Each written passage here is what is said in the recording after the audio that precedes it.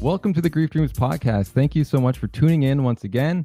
We love having you guys listen to this and sharing these episodes. It means a lot to us and also the people who come on the show and take their time to tell their story of their grief and loss and what they've been doing in the world.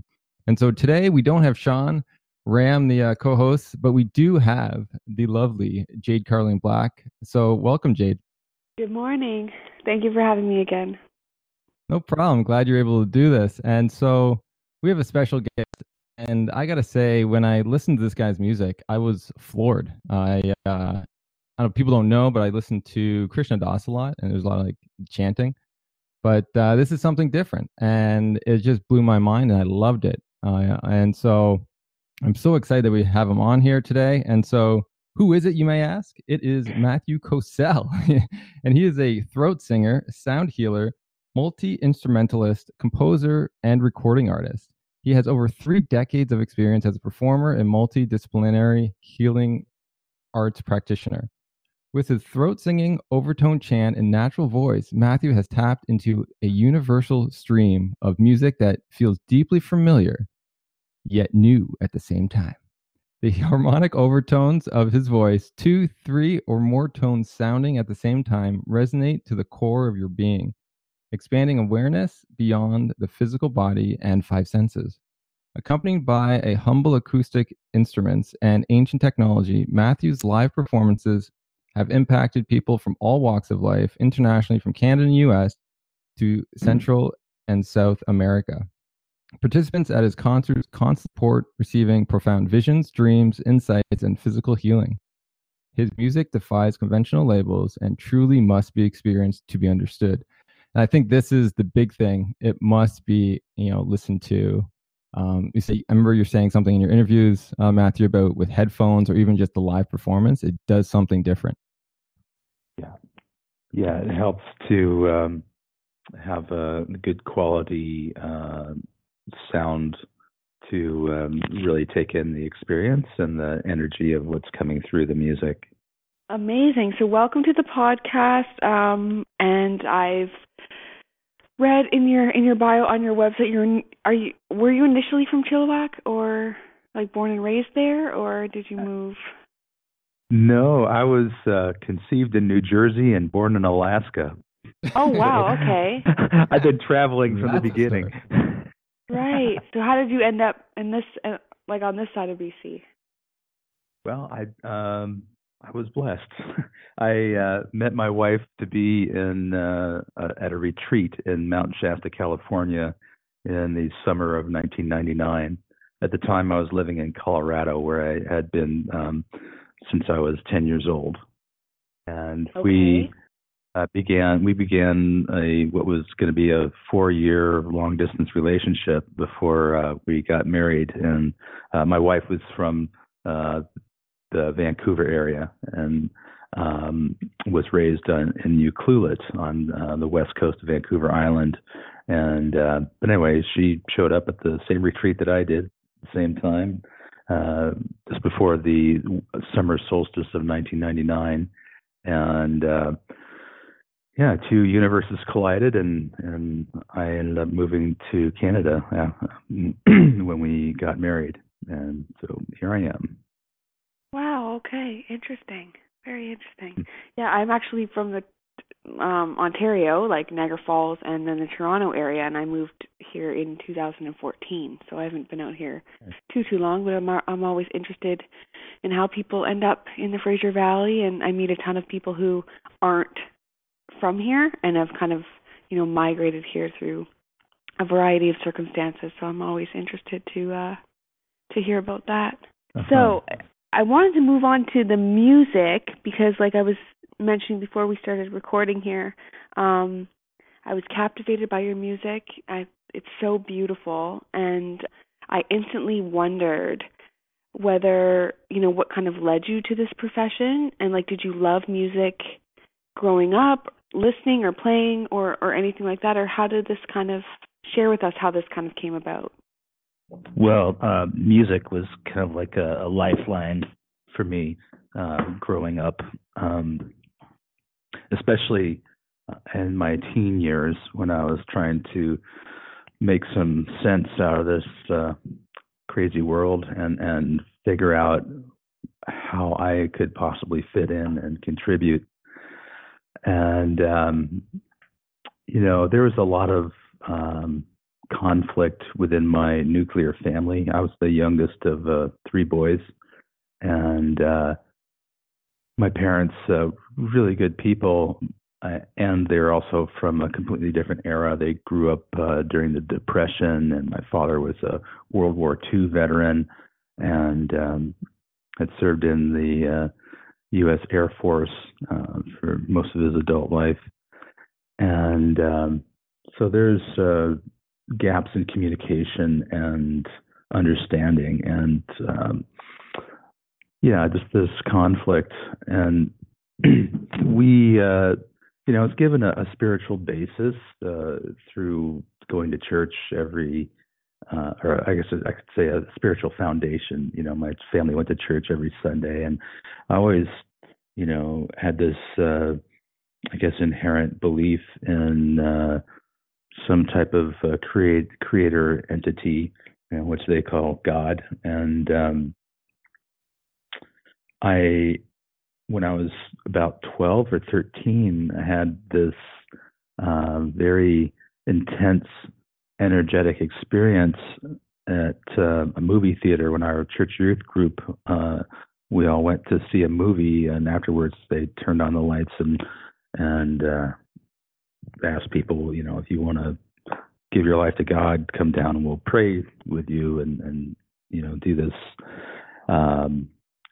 Christian ritual. And I didn't plan on doing anything, but I felt this zap of energy come down through the crown of my head and just shoot through my body, and I felt like I was being pulled up out of my chair. I zombie walked down the aisle and did the thing, and I had no idea, how to describe what had happened to me. And there weren't any adults that I was trusting enough to, or comfortable enough with, to talk about it, what I had felt. And so it was my only, the only way I could try to understand it was to, read the scriptures that they, the Bible, and I just wasn't getting answers, that satisfied me. And I had a lot of questions. I was questioning, just the things that were being presented through that particular lineage.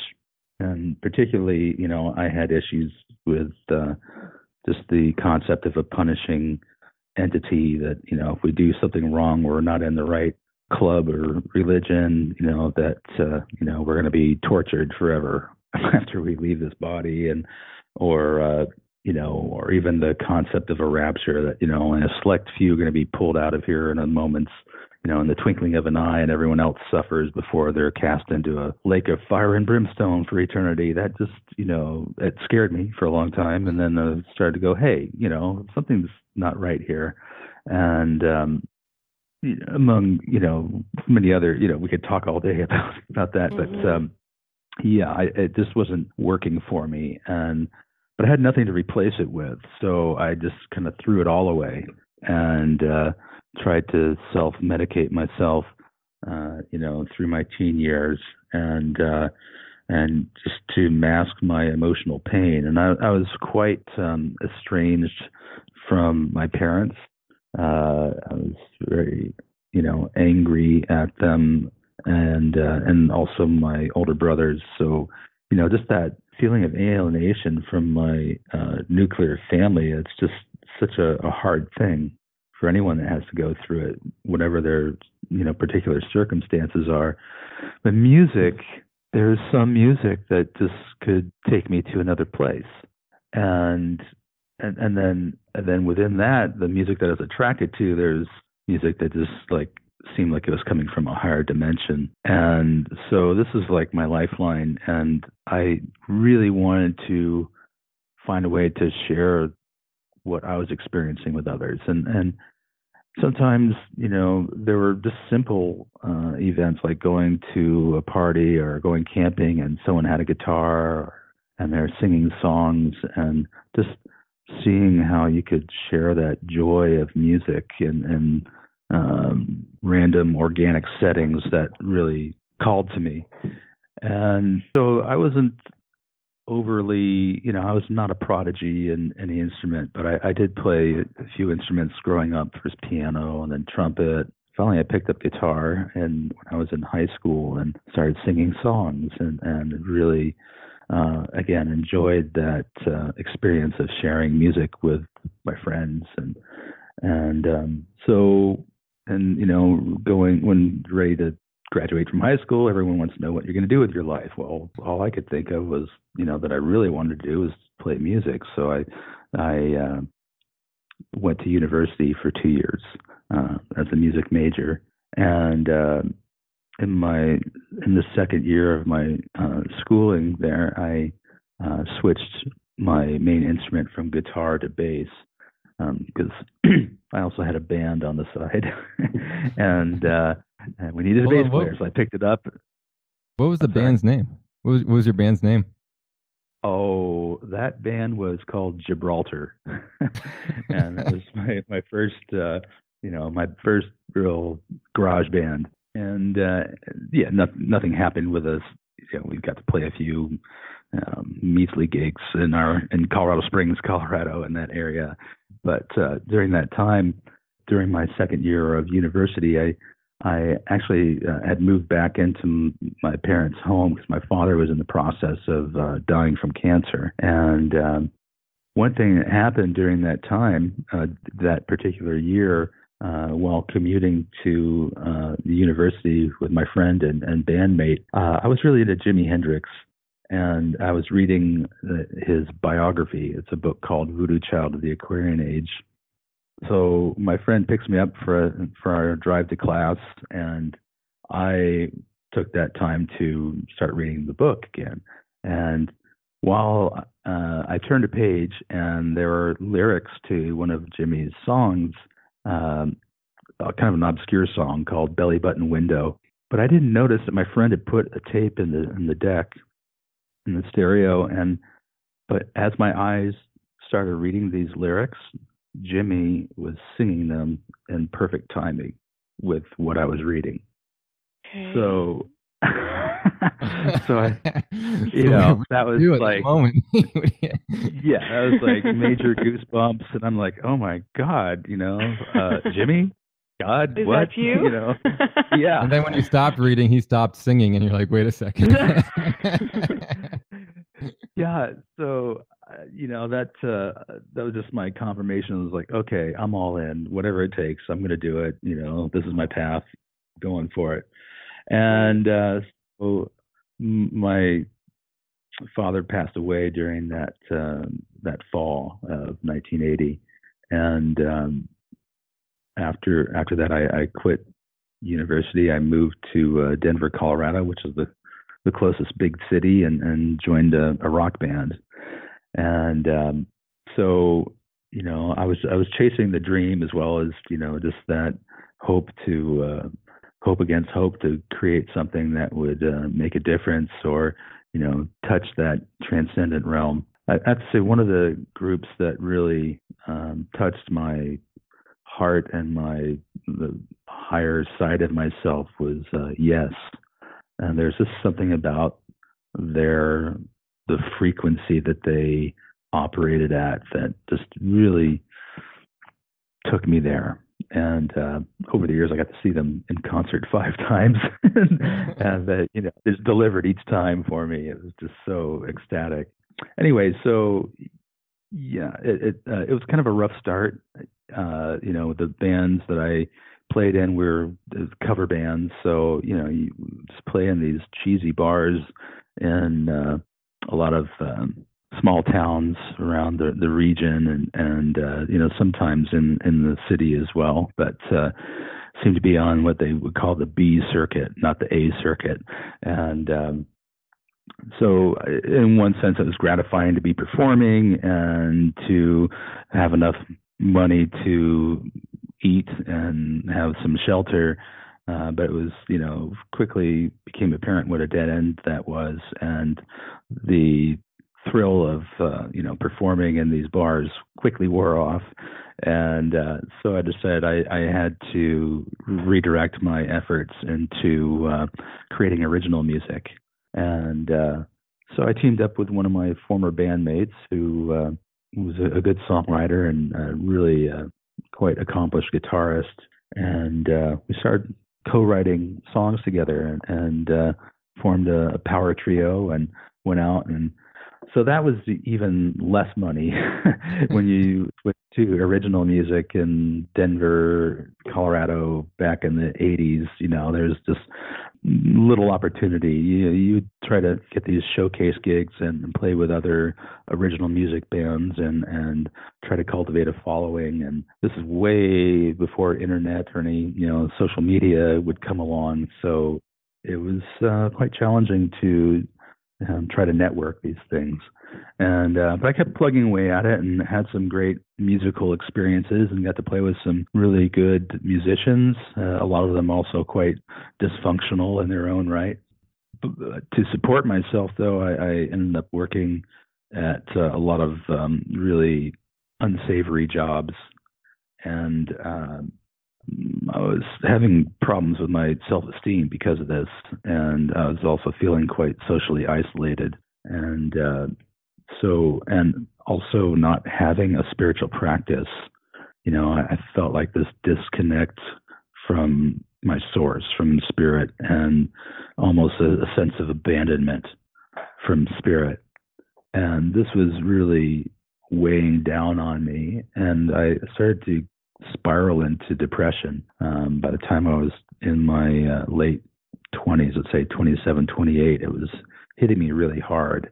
And I was just questioning, why am I here even? What am I supposed to do? And during that time also, particularly in my mid-20s, I started to really yearn for my father. And growing up, when, I was 19 when he made his transition to the other side. And we just didn't see eye to eye, and I didn't realize until he was in that transition time that how much I really needed him and actually loved him. So in one respect, the length of time it took for him, he suffered for a couple of years through cancer, and that was obviously hard to go through, but it also did give me a little bit of grace to realize that I loved him and to tell him so, before he made his transition, and to really feel that. And I remember at one time I was probably 24, maybe 25 years old, and I was just having a really down day, and all I could think of was, God, I just wish Dad was here. If I could just talk to him, And so lunch break came, and I just went for a walk by myself. And the moment I went out the door, I just felt his presence with me, my father. And I wasn't having an open eye vision, but I could, in my mind, I could see him next to me. And we had this kind of nonverbal conversation during the whole hour. I just walked with him and just felt reassured and felt his love and strength. And, he was always there for us. He did his best, and I'm really grateful for all that he gave me. And that day, that was just amazing for me. It was almost like having a waking dream. So hold on. There's so many things I want to touch on. This is an amazing journey. I was gonna say, so you had this moment. So I want to actually go back to just if you can talk about having that moment with your father where you resolved that conflict. 'Cause I think a lot of people, if it's not like a long drawn out sort of dying process, they miss that opportunity for many reasons. And so did Did you guys like talk it through? Was it just like a feeling in your heart that you forgave him? Did he sort of say anything to you that was different? Like, did he change through the dying process too? Yeah, he started to soften, particularly in the last year that he was with us, because he was could be critical and very authoritarian. It's just how he was raised and lived. His father and mother were immigrants from Poland. They had a farm. During the Depression, these were hard times, and so they got by with what they had, and he was grateful for what he had, and he worked hard, and then he went into military service during World War II as a pilot, and then continued and then he was in the Air Force, U.S. Air Force after that, and so he was doing his duty, and even after he retired from the Air Force, he worked hard and just to try to provide for us, and looking back, I realized, gosh, he was selling insurance. And I know that isn't what he really wanted to do by any means, but he did it for us, and so he was really a solid, good man in that way. So, as he's preparing to transition, that starts to, I start to be able to see how much he was actually there for us, even though I didn't like his personality during a lot of those years. Yeah, and just him softening towards me as well. He knew he was on the way out, and wanted to love me and love my brothers, and so there wasn't a real talking things through, and I guess a lot of that is kind of like the mechanism the protection mechanism that I developed as a child and adolescent. Of I just withdrew because I didn't feel like I was being heard or acknowledged or anything or seen, in my truth, and so I just withdrew from my family, and but I got to cry on his shoulder, and tell him I love him, and I'm so grateful for that, and to be there with him as he was actually passing. And I remember, at one point, he's being ravaged by chemo and the illness, and he asked me to help him take a bath, and so that was like a rite of passage, as a 19-year-old, young man, to help my father take a bath. It was just, life was hitting me, and an exchange of roles too, because obviously when you were a child, he had. It's just interesting the way that those things pan out, and extremely humbling for everybody involved. And I think there's a sense of beauty in that. And it almost sounds like it almost sounds like you're describing a kind of an unwritten or an unspoken kind of, you just have this, it's like you both just kind of understand, so it's not really like you have to say, oh, I forgive you, or thank you for softening your edges, or it's almost like, yeah, this is the eyes almost, do all the talking and the circumstances, and I've encountered that a lot in my life, where you just kind of know that the dynamics and the nature of the relationship has changed due to the circumstances. So I think it's very interesting that you say that. Was your dad supportive of your music? Well, I think both my parents were happy to see that I found something that I really wanted to do, right. And that I had some sense of direction, and they they sacrificed and saved funds for my brothers and I to be able to go to university, and so that was going to be put to use, something that he worked really hard for and sacrificed for. So so he was encouraging, again, I think more from a place of love than, oh, this is a good idea, because right.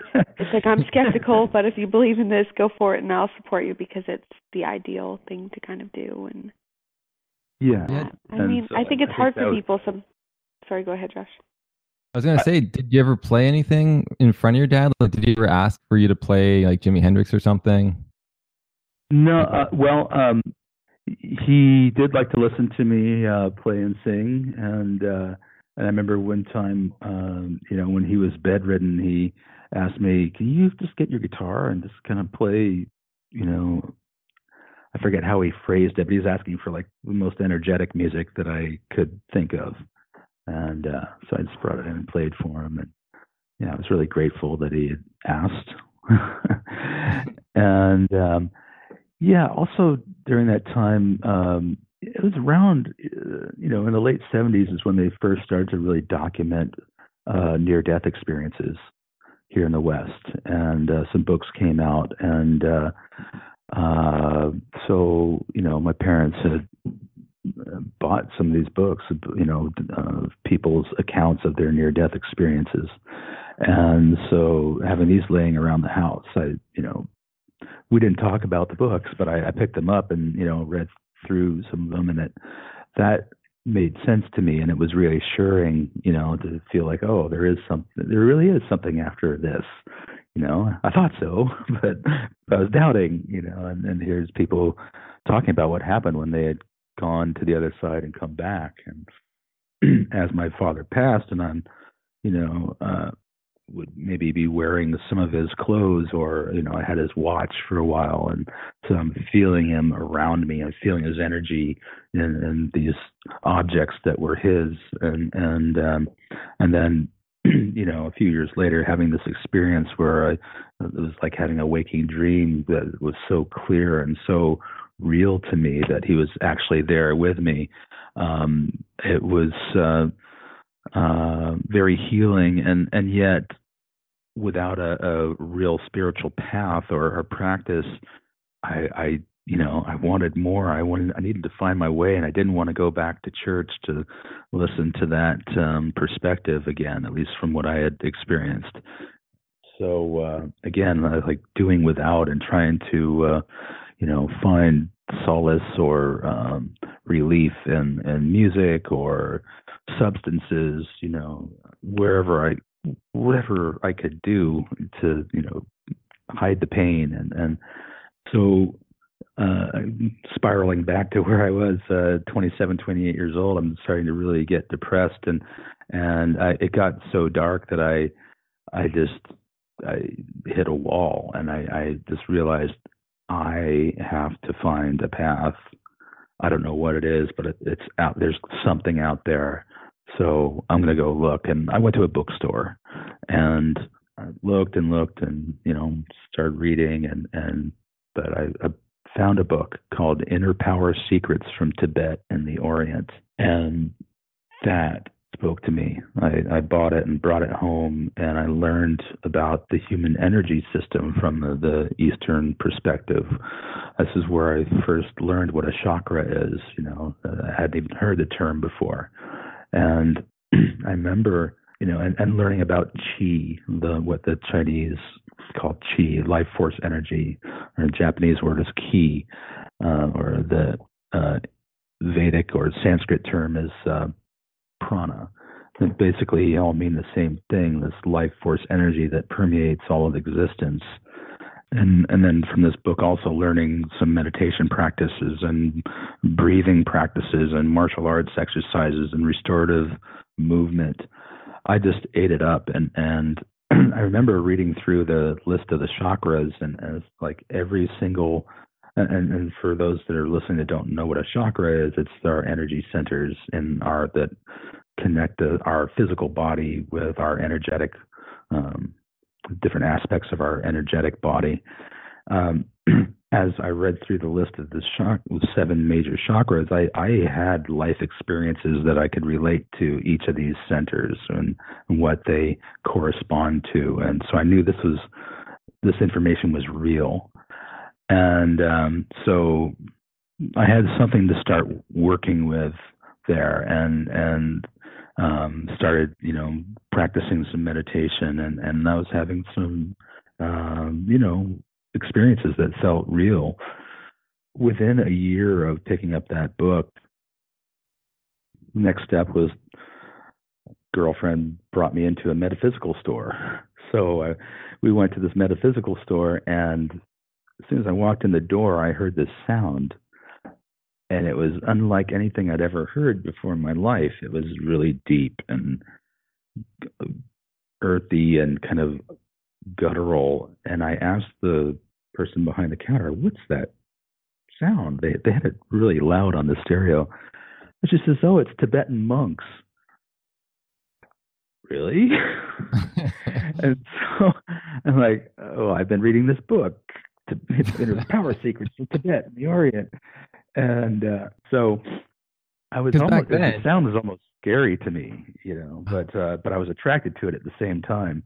So I bought a tape. You got to remember, this was probably 1989 at this point, so it was a cassette tape. And I brought it home and started meditating to it. And the sound really grew on me. It felt familiar, and I was trying to mimic it, and I couldn't do it. And at that point, I didn't know what a mantra was. That these monks are chanting mantra, which are sacred verses from ancient scripture that carries a certain vibrational signature that can help us tap into parts of our psyche and parts of the universe where they interconnect. And so I just listened and tried to mimic these guys, and kept playing in my bands and doing my thing. But fast forward another 5 or 6 years, and at this time I was my day job was managing a nightclub. And I'm playing in these bands, and I was feeling like I had to make a real change in my life to a more holistic lifestyle and spiritually oriented life. And so I was just yearning for that, and I was attracted to the healing arts, particularly energy healing, like Reiki. I was reading books about Reiki and massage and shiatsu, and discovered that I was good with my hands because I had compassion and sensitive touch. And so I was thinking about making this shift, but I'm afraid to walk away from my paycheck as well, because I've been through some hard times and valued that paycheck. But that summer of 1994, I took my annual vacation from my job and took my girlfriend at the time camping in South Park, Colorado, the real South Park. And we were hiking around, and she looked up this one little mountain and said, "I want to climb those boulders up there." And I'm like, really? I didn't really want to go up this incline, but she did, so I followed her up. And on the way, I just started to notice how beautiful the colors of the rocks were. And when we got to the top, it was almost like something spoke through me, because I've never imagined that I would ever find a crystal on top of a mountain, but the words just popped out of my mouth. "I wonder if there's any crystals around here." And then I turned my head, and there's this beautiful quartz crystal gleaming in the sun, all by itself, no other crystals around. It's just there. And I went and picked it up, and I'll tell you, in that moment, life changed, because, well, first of all, I felt like I was being watched. It was kind of, it was pretty surreal. But when I went back to, vacation was over, and we were driving back to town, and I'm getting really starting to feel down, not wanting to go back into that toxic nightclub environment. Showed up for work the next day, and my boss was waiting outside the door with my final check in his hand, and he let me go. He couldn't afford to pay my salary anymore. And a couple of years later, he ended up just losing the club. He, wasn't the best businessman in the world, I guess. So I was. Wow. So it gave you your out. Yeah. Life, you're out. Wow. Because I know, it takes a lot of courage to make changes. And you said that's why, you're so depressed. Yeah, you didn't have it in you that time, but life gave it to you, gave you what you needed. I think that's so beautiful. And then where did it go from there? Did you say, "Hey, I want to do throat singing," or was it just, what happened to get to that point? Yeah, it was still, it had to percolate for a while longer. yeah, I really loved the band that I had at the time, and I had high aspirations for us. And the very week after I got laid off from the club, we had already scheduled time to go into recording studio and record a demo. So we did that, and it turned out really well.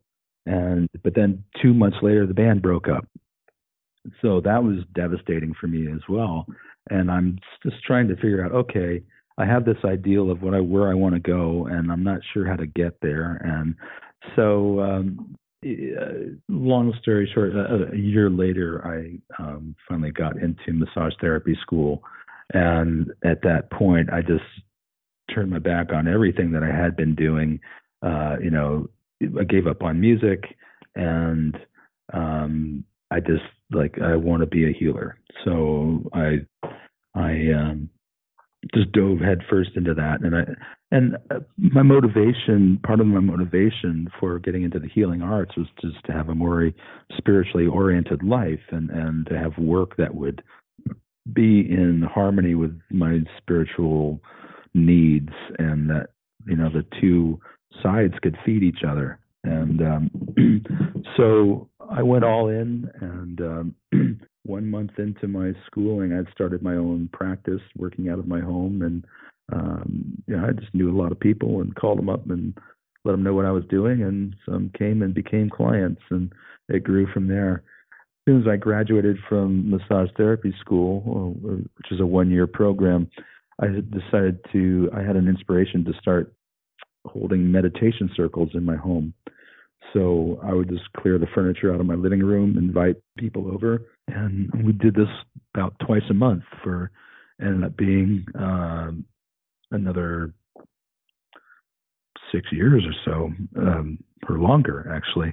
And so I still have some very good friends today that I met for the first time when they walked into my living room and sat down for a meditation circle. Well, during these meditations, I was doing like a guided meditation. So I'm speaking people through various processes and levels of awareness. And eventually I started to chant an om here and there in the middle of the meditation. And I was inspired to just transmit sound frequency to express what I was feeling or perceiving in that meditation. And I saw firsthand how people responded to that, just the pure sound. They would tell me they could feel the sound moving through and around them, and how things shifted. So that was my little bit of encouragement from the universe. I started to explore more and more, and started to learn about vocal harmonics and how to create harmonics and overtones with the voice.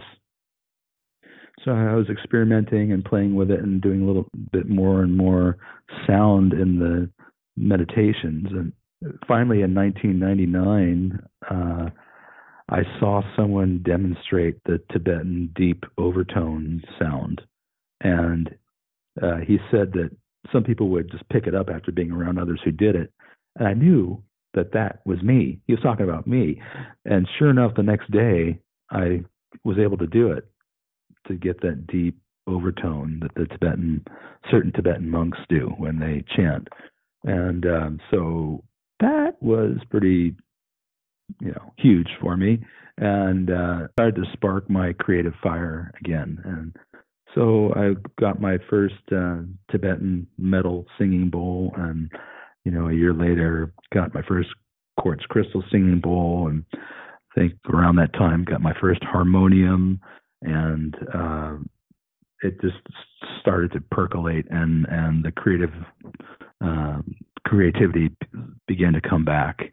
And so it's like music. I left music, and then music drew me back into it. Oh, wow, that's absolutely amazing. You said like music to do so much just for you, and for you to know the power, just like personally, and to be able to you're almost singing to music because it done so much to you, and you realize how powerful it can be for other people.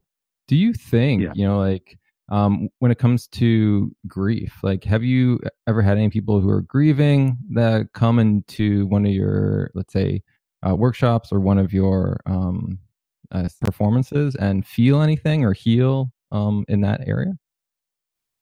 Oh yeah, yeah. There's been countless times when people felt like they made contact with departed loved one just while listening to my music, and that's also happened while listening to recordings, not just in the live events, but at the live events, they had the opportunity to come up to me and tell me what happened for them.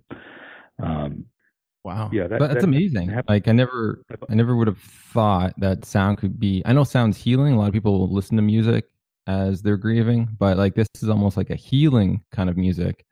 It has like a different kind of purpose, maybe in the healing journey. So I think that's fascinating. I'd love to learn more about that when we have time, because I know this is where you got to go pretty soon. So I guess, is there anything else you want to say about the musical journey before we switch over to dreams?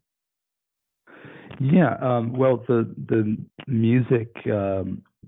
My intention for holding the meditation circles was to hold a space where people could feel connected to the earth and to source or spirit, and to create a space where we could open our hearts within that connection and really tap into the truth of our being, and perhaps send our highest intentions, our deepest love out into the world. And that's what the music, that's the purpose or my intention behind the music. I had one time I played for a group of people, and a woman said that she had been through her own near-death experience, and that she heard sounds in my music that she had heard when she was, having this near-death experience. Another time, more recently, an older gentleman told me that he had had a near-death experience, and in that experience for him, he found himself lying in a beautiful grassy field. He could see a tunnel up in the sky. He floated up to it, and he was going into the tunnel, and eventually he came back into his body. And he said, "Today, when you were playing, I was back in that field." He said, "I could see the tunnel too, but I didn't go to it this time." And so I thanked him for not going through the tunnel. But I mean, that just frankly blew me away. And so again, it just repeatedly, based on the feedback I get consistently, I know that I've tapped into something that is very primal and connected, on beyond this dimension, rooted in this dimension and expanding beyond. So I'm doing everything I can to bring it out to the world. Amazing. Wow, I feel like I've learned so much about you in such a short period of time. I know you have a very colorful story, and I resonate with parts of your story. At the beginning there, when you were talking, I was thinking, Jade, is that you? Because there's so many, with organized religion and the use / misuse of the substances, and the discomfort, emotional discomfort, and emotional disconnection from the family, and not being seen in all your glory, and those are all experiences that I felt like you just pulled right out of my life, and experiences that I've talked about and written about and everything. So I just think it's interesting that people you've never met from complete different walks of life, gender, status, everything, there can be so many similarities with, wanting to go home and wanting to find that place where you feel purpose and loved and all those things. So really cool, and I appreciate your openness and everything. That's beautiful. What I am concerned with now is, for the sake of time, is dreaming. Just want to know, have you ever had a dream of your father since he passed? Yes. Mostly they started to happen in my late 20s and in my 30s. Let's see. So, and I was 19 years old when he made his transition. One in particular dream, I remember in this dream, it was so clear, and I was lucid. I realized, I'm asleep, but I'm awake here in this space. And I was sitting at a beautiful table with my parents. And my mom was still in her physical form at this time. She hadn't left yet. But they're sitting on one side of the table, and I was on the other, and I could still see the beautiful white tablecloth. And I was just telling my dad how much I loved him. I was just pouring out my heart to him, and I can't remember any words other than just me telling them how much I loved him. But the feeling stayed with me. And there are other times where I saw him in dreams. Sometimes he was with our dogs, who had also our pet dogs that I grew up with that had left shortly after he did. Way. Yeah, and my dogs were there. That's fascinating to me. Yeah, they've showed up a few times, usually in those dreams. So that was amazing too, because I really missed my dogs, and there they were. Did the dogs talk to you, or what were they doing? They're just wagging their tails and trying to lick me, Aww. Yeah, and looking healthy, So do you think the positive nature of that dream was in alignment with where you're at in your grief? Because it seems really positive, and so I get the feeling just from what I know from research and stuff that it can kind of, like the positive nature. Do you think that you made progress in your grief? Because you're saying like the first one you had, you were what, almost 30? So is it 10 years in between that, or? Yeah. So I think it definitely was signifying progress in my healing from the grief, and also whatever wounds I was carrying from earlier in life. And the feeling afterward, it's just a lot more peace around in my heart, and this feeling like things are okay, and that my parents are aware, and my dad was aware of me, and that he supported me and loved me, and there's a deeper understanding of each other. I did a ritual one year. And by the way, I don't have to stop right at noon, so if we go over, it's okay. You got me going here. But, one year, I think I was in my mid-30s, and it was around Halloween. And in a lot of traditions, they say that on those days around All Souls Day or what we call Halloween, that the veil is thin, between the worlds. And so I sat down and I just wrote a letter to my dad. And it was just like a stream of consciousness. I didn't, compose the letter. I just was just writing and pouring my heart out. And then I held it in my hands when I felt like I was done, and felt like, I just put some Reiki energy into the piece of paper, and then I burned it. And that to me was a very powerful experience, and I so felt my father with me during the whole process of writing the letter, and then holding it and then burning it. It felt like it was totally received. And I would encourage anyone who has experienced loss and felt like there are things left unsaid, write a letter and then burn it. The process of burning is, in my eyes, it's a ritual. We take something that's physical and we transform it. And, and you're left with a little bit of ash and smoke. Just like we have, the remnants of our physical body, which we're no longer using, and the spirit goes into the ethers. So does this message. And I think there's power in that as well. Yeah, I think it's interesting that, I always encourage my clients to write letters even to the living. Even if they never receive it or whatever, but I just like that, the act of writing. And even if you have to say some things that might not be, so clean, at least you're getting it out on paper. And like I said, a lot of times they don't even have to be delivered. It's just more about you expressing your voice and getting that out of yourself. And so I think burning it is just taking one step further, and it's very much a symbolic practice. And I think depending on where you're at in your emotional state, it can be helpful in some instances. But Yeah, I would agree. Yeah. very cool. So the Wait, hold on. I know where you're going with this next, Jade. You're gonna ask me? for the dream. Yeah, you're gonna be asking about what dream we'd want. Yes. Okay, yeah. So I got a couple extra questions before we. I guess I want Sure. to get a couple things in there. Yeah.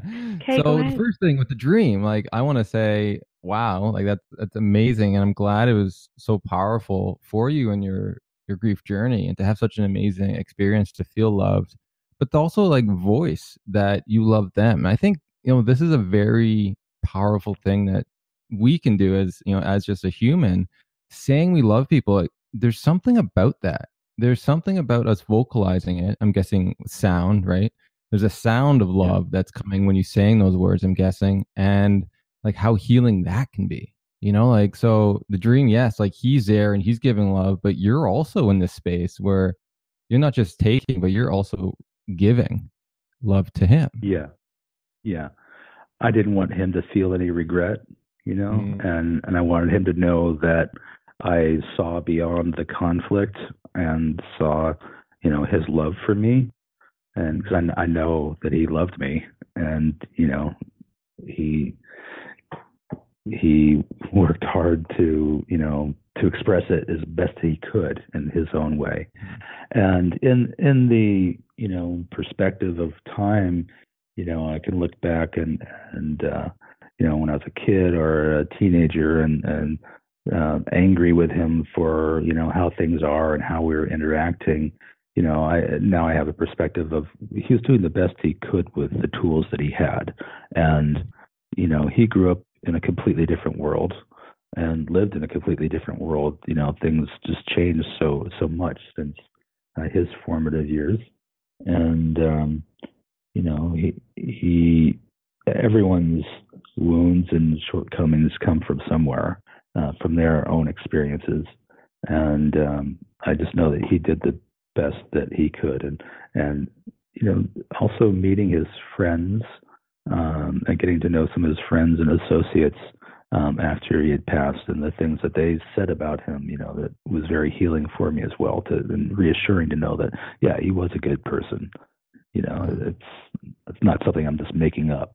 Is That's amazing. And like I want to say like how beautiful it is to hear that, because it takes, like, some people never get to that point where they have compassion for those who've wronged them in different ways or hurt them. And it's like the beauty, like, for seeing someone like talk about compassion or forgiveness is such an amazing experience for me. So thank you for being able to reach that, because it's so inspiring on what you can do when you open your heart to someone and where you can go.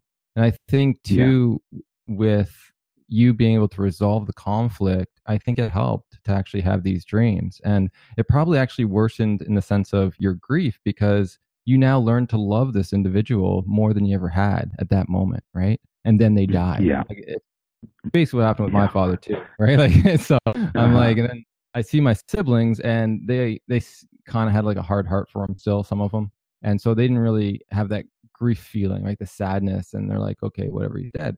Right, because But they're when more you have a closed off. really, yeah, they're not closed off, but it was nice that you got to reach that moment where you love someone and then they pass, and then but you had that moment with them and you weren't scared of it. Because some people, if someone's dying, they run the other way, like they don't want to get attached.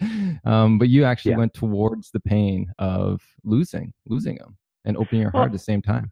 I think too, Yeah. some people realize the burden, like in me personally, like I don't want to, regardless of how anyone feels about me, I don't want to carry like a burden of hurt and pain or like dislike towards somebody, because it's like that person's gone or whatever, and then you're just, I mean, gone from the physical. I mean, they're always going to be here spiritually, but like they're gone, and then I have to carry that. So if I have resentment or like anything inside, it's like that's going to be extra baggage for me as I move forward in life, and I'm still here. So it's like, you know what I mean? I know it's hard, but I always think it's ideal and it's good for us to shift through that and have compassion, and like you understand that your father, he did the best he could with the tools that he had, and to have that compassion and understanding. Not everybody's perfect. People literally do the best they can, and I think that's, we do and other people do, and I think once we adopt that perspective, it takes it lessens the blame and the hurt, and it comes more from a place of compassion for ourselves and for other people. Everything becomes more gentle and far more beautiful from that place. So I think that's so cool, and I think to offer that to your dad allows you to offer that to all the other people that you encounter while you're still on this side, and that's a beautiful gift. People need that. Yeah, it lessens the burden. I don't have to carry resentment for not having the quote unquote perfect childhood or adolescence, and I can see beyond that from a more broad perspective or a soul perspective. And, and it's the lesson in that is carrying that lesson forward into day-to-day life and dealing with people who are still here and those that trigger me. And, it's a work in progress. I haven't perfected it, that letting go and forgiveness. I still find myself triggered by, various individuals in my life and situations. But at least I have a perspective to fall back on to put it into perspective, I guess you could say, to see things, that there's more at play here, and perhaps I shouldn't be so hard towards someone or hard on myself, and to recognize when I am feeling hard feelings towards someone else, that it is a double-edged sword that cuts into me as well and weakens me and is a burden to me. And so if we can grow past that and see past these things, we can, if not find direct solutions, we at least find some solace and a little bit of peace and a letting go of the feelings that pull us down and the thought circles that pull us down. And again, I'm not saying this as someone who's perfected it by any means, but the awareness is there, and I'm working on it. That's amazing. I'm glad you're working on it, and I gotta say too, with the story of what you just told and about forgiveness, you've actually done it to one person. So it's always, you said, like, something to fall back on, that you can do it to anyone. Like it gives you the sort of the realization that if I can do it to my father, I could do it to anyone. And so now it's like, so you have the hope and motivation that it's possible. Well, some people, it's still very difficult to even think of that. But you've done it. So that's amazing, which means it's not that far from you. Right? Once you do one thing once, it's pretty, like, gets easier as you do it to someone else or the next thing. So I think that's amazing. And it also showcases, I want to actually bring this back to the original thing of you pursuing music in general. It takes a lot of courage to join a band and to travel and to not know where your next paycheck's going to be. So I got to say, like, even that small courage that you're developed there, it comes in when you're forgiving others, because it takes so much so much courage to forgive someone, and to even sit with them when they're dying. So I think, like, your courage is an amazing thing that when I'm hearing your story, I'm like, that pops out at me. So man, like, good job with that. I don't know how you cultivated that, but that's beautiful to actually witness. And, and what you're doing with others and helping them is an amazing platform and thing that you're doing. And so I wish we had like longer time. Like, I wish we had another hour and a half, because I think I had like 15 questions I wanted to ask you. And I just like kept checking them off. I'm like, nope, no time. And so we'll have to get you back on here, because I know you also lost your mom since your dad passed, and we never really got a chance to talk about that process. So we'd love to have you on again to talk about that and to talk about some of the other questions I had about your performances and like how you feel when you do this music stuff. Because I know Krishna Das talks about how it changes him, and it changes his heart. And so I know the last thing I want to say before we move on to the last question is, I'm guessing now, because of what you've been through in a sense of losing your father and allowing yourself to reach a point where you can love someone that's dying, I think that's a huge impact on your singing and what kind of vibrations that you're putting out there. Because if I were to look at someone that would have said the opposite of you, I would say, okay, yeah, cool music, but the love's probably not there. But for you, when you tell me the story, I'm like, that makes sense. That's what I'm hearing when I listen to your music. There's a sense of love that's being vibrated to me from wherever you are. And does that make sense to you at all? Absolutely. That's the essence of it. And it's when I get to play the music, it's healing for me as well. And just like, Krishna Das says, it changes me. I could have had the worst day ever, but when I get to sit on that cushion and be in that space and in that vibration with the music and with people to share it with, whether it's, one person or, an auditorium full of people, it doesn't matter. It changes me. And I get to, it's grace. Wow. It's truly grace, which is the name of my new album. Oh, all right. But I didn't set it up that way. But no, that's truly the feeling of that it's like truly a blessing. Yeah, and I wonder, sometimes, God, what did I do to deserve this? I'm not some perfected being, and I'm not so pure. But something went right, and I got to tap into something that effectively touches people's hearts, and I'm very, very grateful for it. Oh, I am too. All right, Jade, you want to take the last question? I know how bad you wanted to say it before. Yes, I do. You're very grateful for it, and I think that's beautiful. I just want to say one thing. God, this is. I want to drag this out for so long. I have so much stuff to do, but I just feel like, we could chit chat all day. But I think it's very important that you say, I'm here, and what did I deserve? Because you're not some perfected being, and I just want to say to you and to everyone who listens that we don't have to be. And sometimes I have those same sentiments of, what did I do to share my gifts with the world and have that opportunity and stuff, and I think it's just because you deserve to, and the world needs it, and that's enough. Thank you. Yeah, no problem. So the last question I have is, we always ask our listeners, if you could have any dream tonight of anybody that's passed over, your father or otherwise, who would you dream of, and what would that dream look like in terms of setting? Well, if it had to be one person, I would say my mom. She made her transition in August of 2016, and I've had a couple of glimpses of her in dream time, but it hasn't been as clear as some of these other dreams I have with my dad. And I just trust that it'll happen when it's supposed to happen. And I feel her around me, all the time, and especially whenever I think of her or talk about her. But, I still miss her greatly. And, even though I know she's not really gone, but, it's to be able to hold her hand and look into her eyes and just take her in, that it would be my mom if I could make that choice. And when you're holding her hand and looking into her eyes, is there anything said, or is it just just that moment of being together?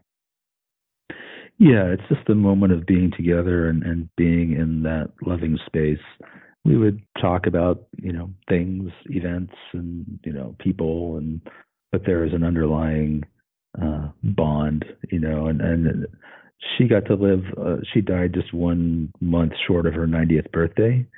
And I actually got to be with her the last 2 months that she was here, and stayed with her in her home, and so she got to die in her home and be active literally till the end.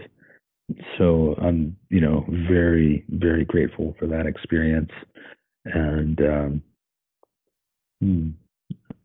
it's amazing. Precious connection. Yeah. Well, it's amazing. Like you were there for both parents as they're dying, and that you were given that gift to be able to be there. And I think that's amazing. It probably meant the world to both of them as they were transitioning. And going back to this dream, so I always like to go a little deeper, a little further into the settings. And so, where would you want to be? In your old house? Did you want to be in the forest? Well, I love the forest. That'd be nice.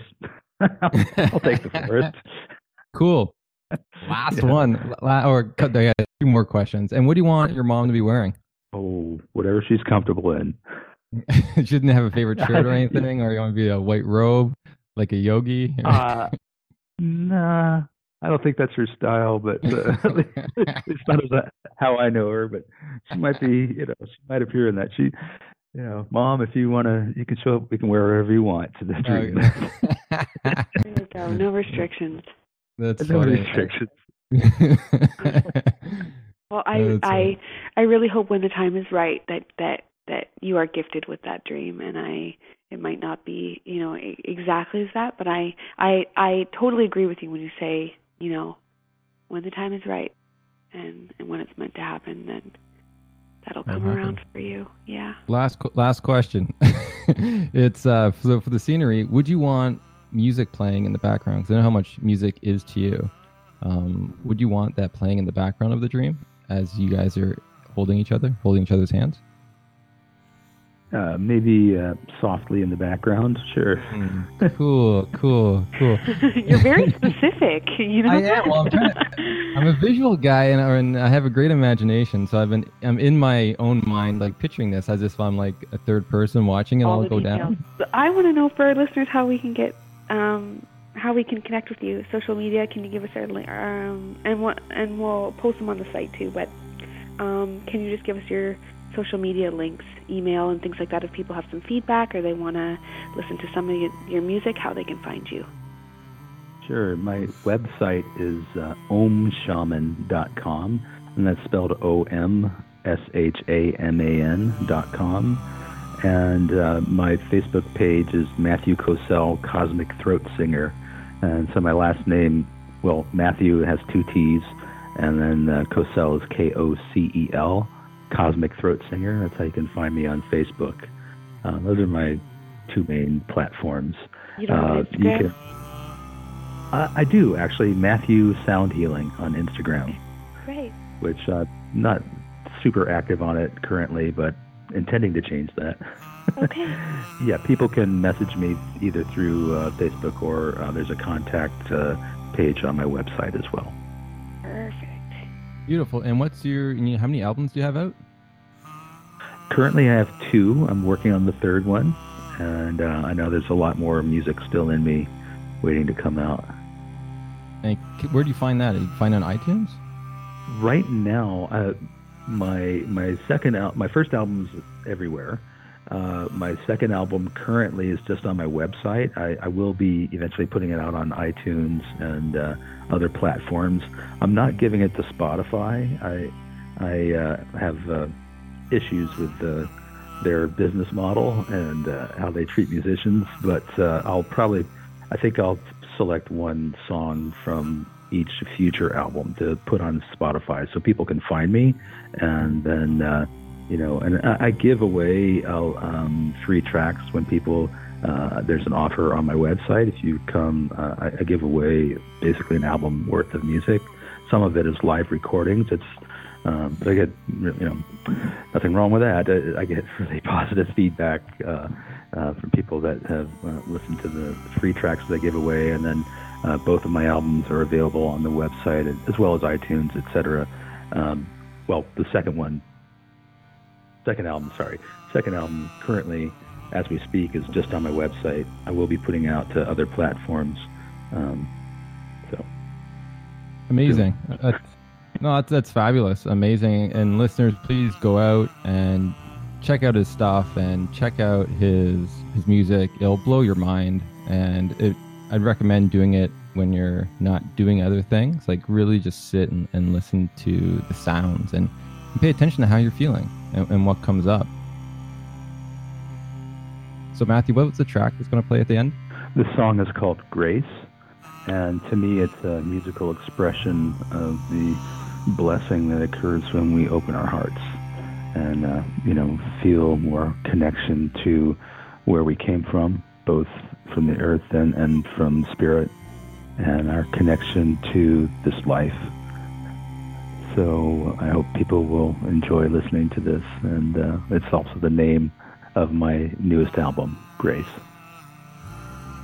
Beautiful. Thank you so much for sharing it with the listeners. And listeners, yes, I hope you continue to listen to this and shoot them a message if you want, and tell them how it made you feel and how it helped your or what it brought up in your grief. I think that's amazing. So thank you so much, Matthew.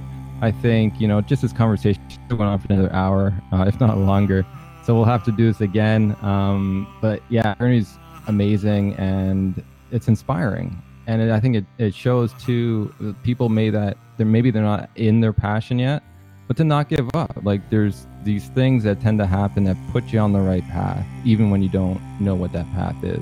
So just continue to have hope in your journey and continue to make those efforts to, I guess, cultivate more courage to be able to forgive those people in your life so your heart can be a little bit more open. Beautiful. Thank you. Thank you for reaching out, and thank you for having me here on your podcast. I appreciate it. All right, so to just wrap up with our stuff, please check out our platform at griefdreams.ca for more information on the topic. And if you have Facebook, you can join the Grief Dreams Facebook group. You can check us out on Instagram or Twitter at Grief Dreams. And this podcast can be found on iTunes, Podbean, Stitcher, and many other podcasting platforms. So as we like to say, to wrap up this podcast, with love and gratitude from us to you.